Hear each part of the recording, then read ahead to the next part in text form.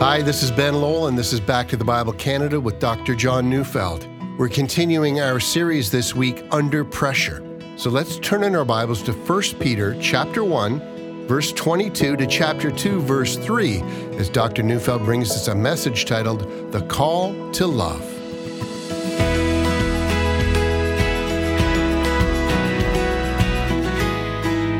On more than one occasion, the Church of Jesus has been threatened because of our failure to love one another.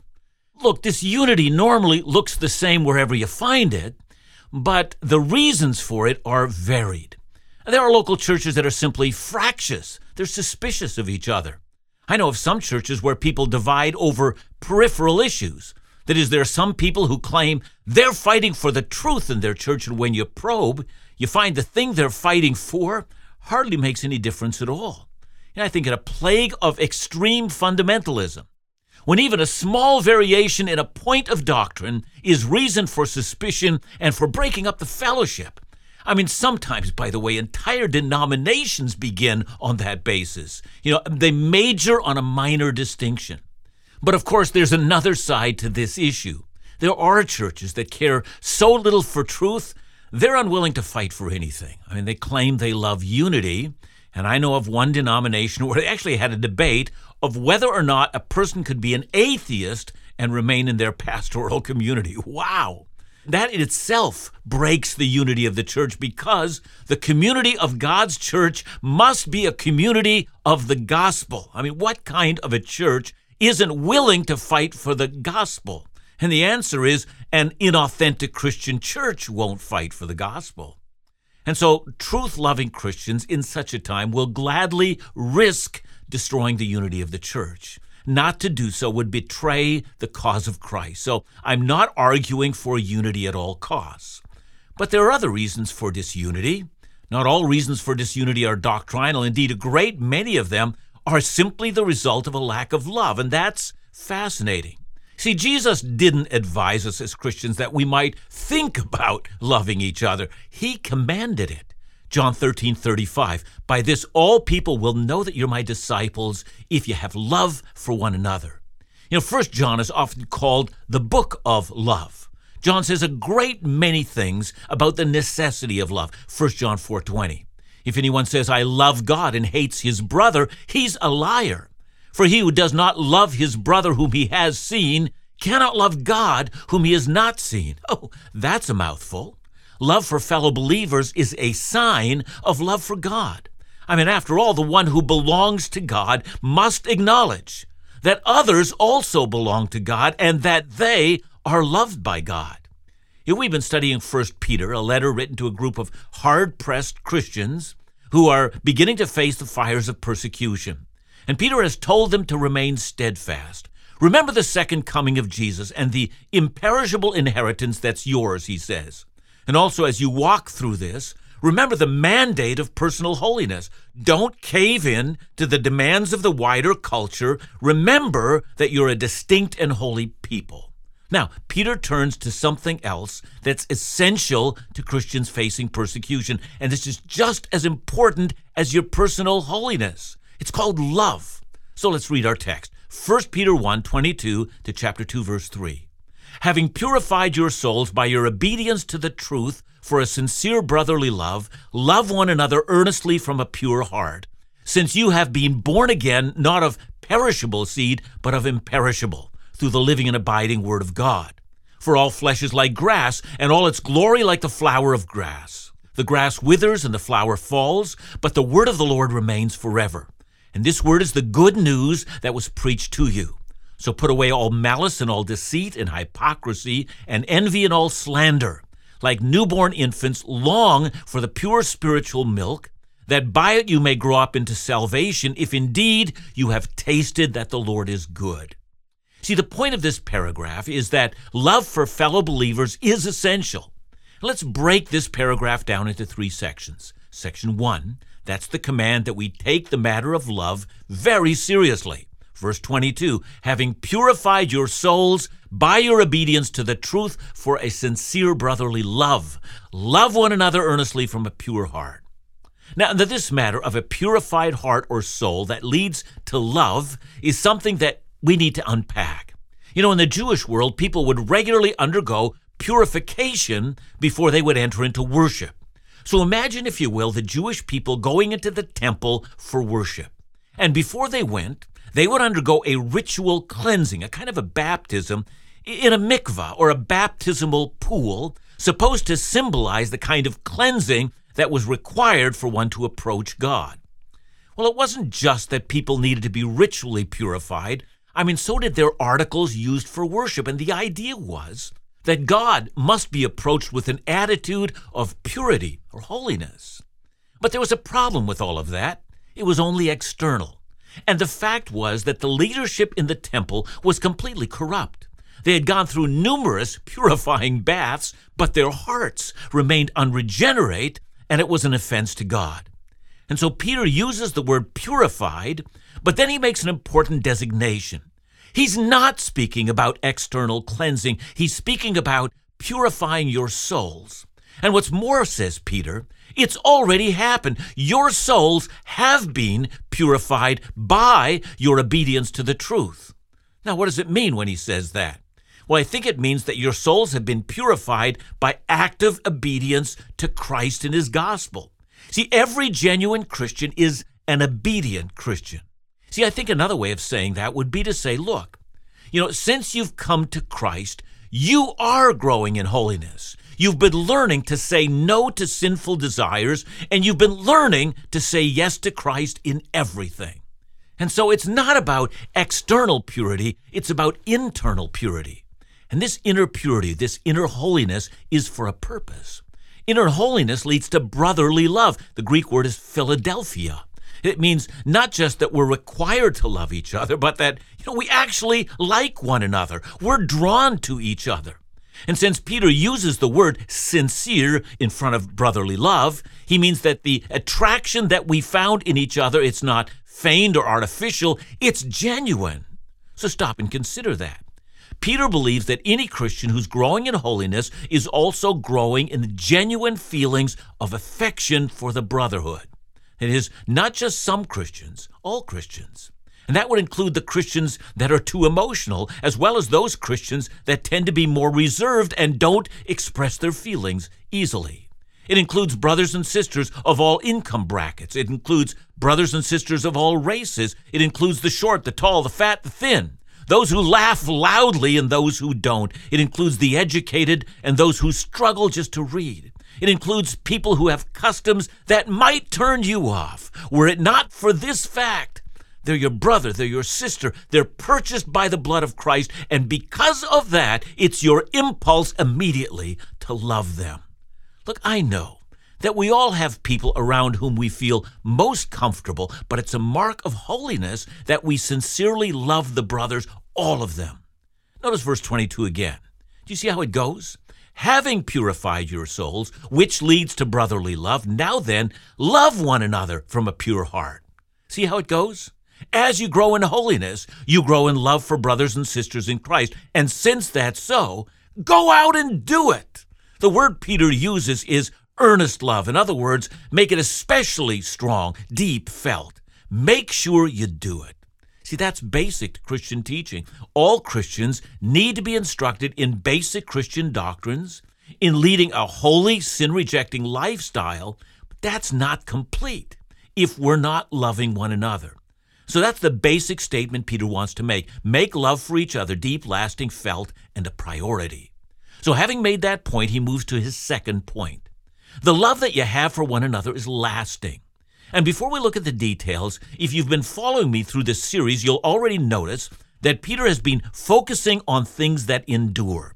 So in chapter 1, verses 3 and 4, he spoke of being born again to a living hope that is imperishable.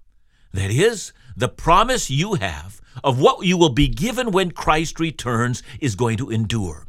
Then verse 7, Peter spoke of the fact that even gold perishes, but the faith of the believer doesn't.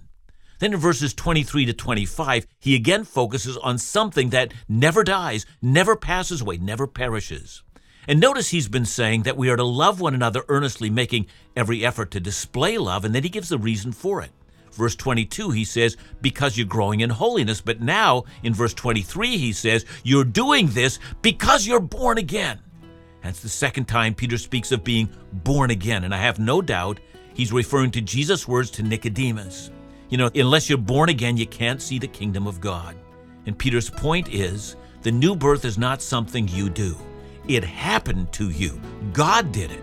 It's an eternal seed that took root in your heart. It causes you to love the brothers.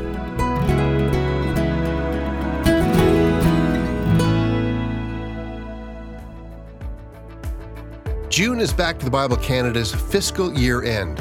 As such, it's a crucial month for the ministry financially. Despite the financial impact of the last couple of years, Back to the Bible Canada has still been able to provide sound Bible teaching and engagement resources and even produce new ministry resources thanks to the loyal support of our listeners.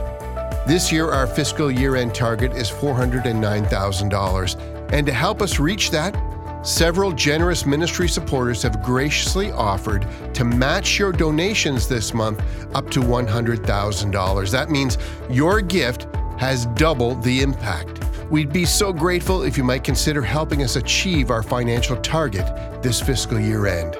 To make your gift today or for more information, call us at 1-800-663-2425 or visit backtothebible.ca.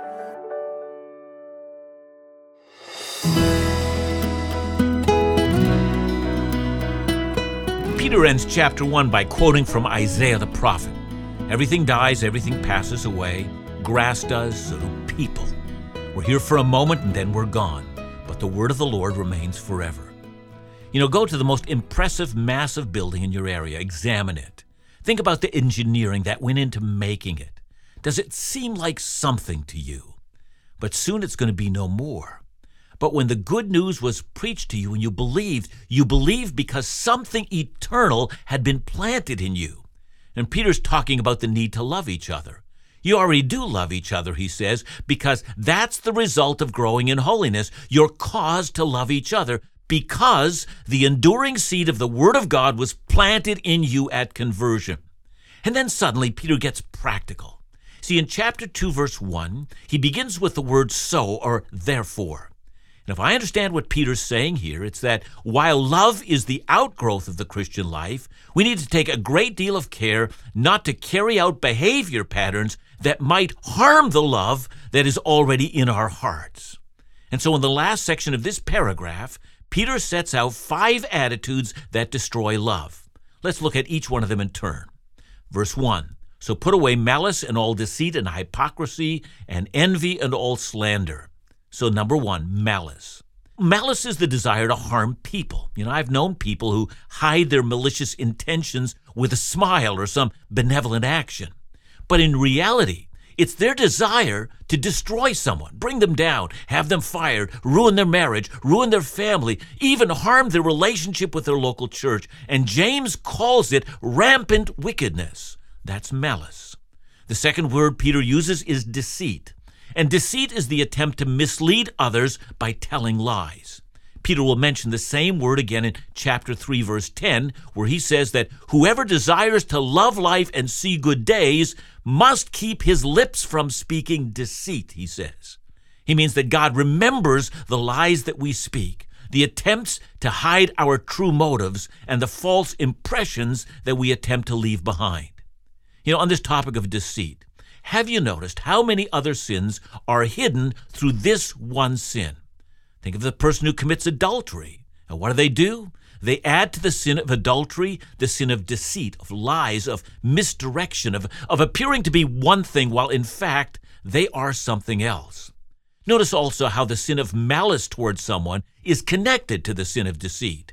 And God, who records all of our sins, knows that we've not just committed one of them, but already 2. Now, number 3, hypocrisy. In the Greek, this noun, as the others are, is in the plural. And Peter means to say every act of hypocrisy or every kind of hypocrisy. It's the interior condition that works its way into our actions. It means that we're on the inside very much different than how we appear on the outside. See, I fear less the person who scowls at me and barks at me then I fear the person who smiles at me while he cleverly hides who he is. Again, let me use the image of the adulterer as I used earlier. I know of one man who committed adultery even while he was teaching a class for engaged couples, including talks on marital faithfulness. I know of one pastor who had been discovered as committing adultery, and the next day he was called upon to perform a wedding, which he did, and he spoke passionately about remaining faithful to one another until death parted them. And then after the wedding, the pastor's wife, who witnessed what her husband had said, then wanted to talk to him. "How can you say those things when you know that you don't believe them?" she said. And he responded, "I'm a professional. I know how to speak in these situations." See, it's the person with two faces, one for one situation, the other for their real self. Number 4, the word is envy. It's sometimes called green with envy, although I've never quite discovered why the color green is used to describe it. Envy is the desire to have what the other person has. It arises out of a lack of gratefulness for the station in life that God has assigned to us. Someone might envy someone else's popularity, or their ability to speak, or their success in some field of endeavor, or their impact that they're making. Other times, it's as simple as wanting their money, or wanting their spouse, or wanting something that seems beyond reach. And finally, number 5, Peter mentions slander. Perhaps this one, if it is possible, is the worst of all the others. For slander involves taking someone else down by the stories we begin to spread, stories that others begin to believe, and then pass them on as if they were true. Slander is what the enemies of Jesus used to justify nailing him to the cross. Slander is what's been used countless times to justify persecuting a people group. The reason slander is used so often is it's because it's so effective. Once a story has been traded back and forth several times, it becomes a truism in the minds of many. So let's go back over the list that Peter has given, a list he knows destroys the love and unity he's spoken of earlier. Let's see if we can give the opposite of each of these words. What is it that the Holy Spirit does in the hearts of those who have been born again through the imperishable seed of the Word of God? Well, the answer is, instead of malice, he promotes doing good to all, even our enemies. And if we seek to bless our enemies, how much more the brothers and sisters in the household of God? And then rather than deceit, does not the Holy Spirit produce in the heart of believers upright and honest dealings with each other? And instead of hypocrisy, authenticity. Instead of envy, genuine delight in the good fortune of others, even if we never share in that fortune. And finally, instead of slander, using every occasion to spread stories of good, in which we've noticed the grace of God in the life of the other. How would that look? Well, it would look like love. But how do we maintain the attitude of love? Yeah, we received a new heart, we've been born again, and we have been given the gift of loving each other. But how quickly do those old attitudes that we once had come back? How do we maintain love? Look at the last 2 verses in our section. Like newborn infants, long for the pure spiritual milk, that by it you may grow up into your salvation, if indeed you have tasted that the Lord is good. Now, we could spend a great deal of time talking about the definition of milk. That is, is Peter using the word milk the way that the writer of Hebrews uses the term, about the foundational teachings of Christ as opposed to, lessons for the more mature. But I think that discussion gets us off track. You see, Peter's using a metaphor here. Like newborn infants who long for milk, so you also must long for spiritual milk. So in other words, long for those things that nurture your soul, that cause you to grow and maintains your health. Always have an interest, therefore, in the teachings of the Bible, especially as it relates to your salvation and the effects of the new birth in your heart. Don't you ever become complacent with how far you have come in your Christian faith. Always seek to advance. Always seek to grow up into your salvation. And to that, Peter adds a final phrase. If, he says. Now, that's a laden term, if. If you have tasted that the Lord is good. He means to say, if indeed the things I've just explained are true of you. We might say, what things have you explained? Well, everything in the letter so far. that you have a hope in the resurrection of Jesus, that you've truly and authentically been born of the Spirit, you're born again and have received a new heart, that you've experienced the joy of the holy life, or at least that you long for it and are fighting hard to kill the old sin nature and to cling to that which is good, that you're obedient in all things, or at least that it's the joy of your life to learn obedience.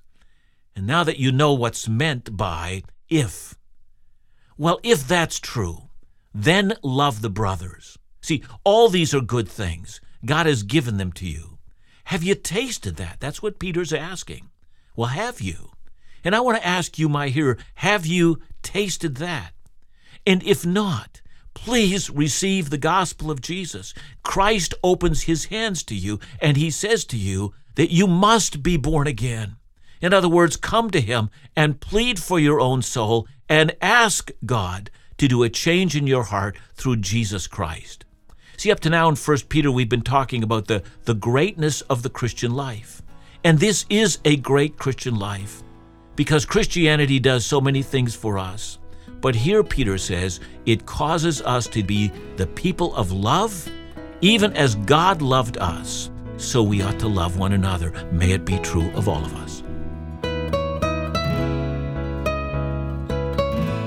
Thanks for your message, John. You know, the church, let's talk about the church. You know, with all of its apparent failings, is it necessary for the believer? Yeah, the church is the people of God. We are the family of Jesus, and as a family, we are called upon to love each other. We are called upon to be with one another, to serve the Lord together and not by ourselves.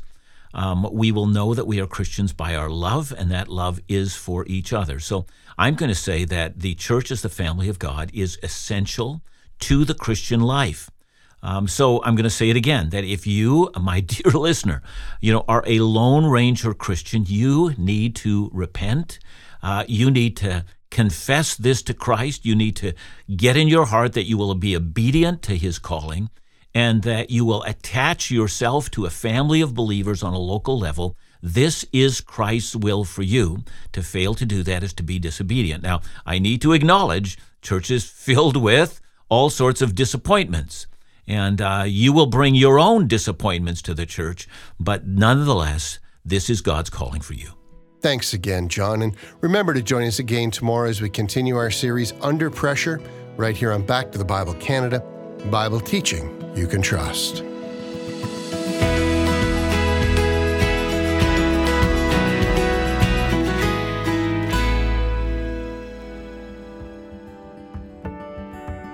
At Back to the Bible Canada, it's our hope that your walk with Christ would be strengthened and encouraged through the wide variety of resources made available through so many different mediums to ensure Bible teaching you can trust is freely accessible to those who desire to know the Bible and our Lord more deeply.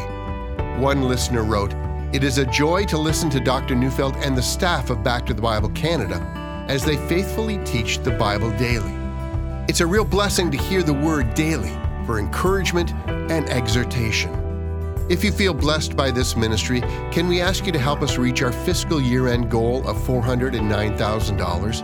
This year, a few friends of the ministry have offered to match your gift dollar for dollar up to $100,000 to make this campaign a success.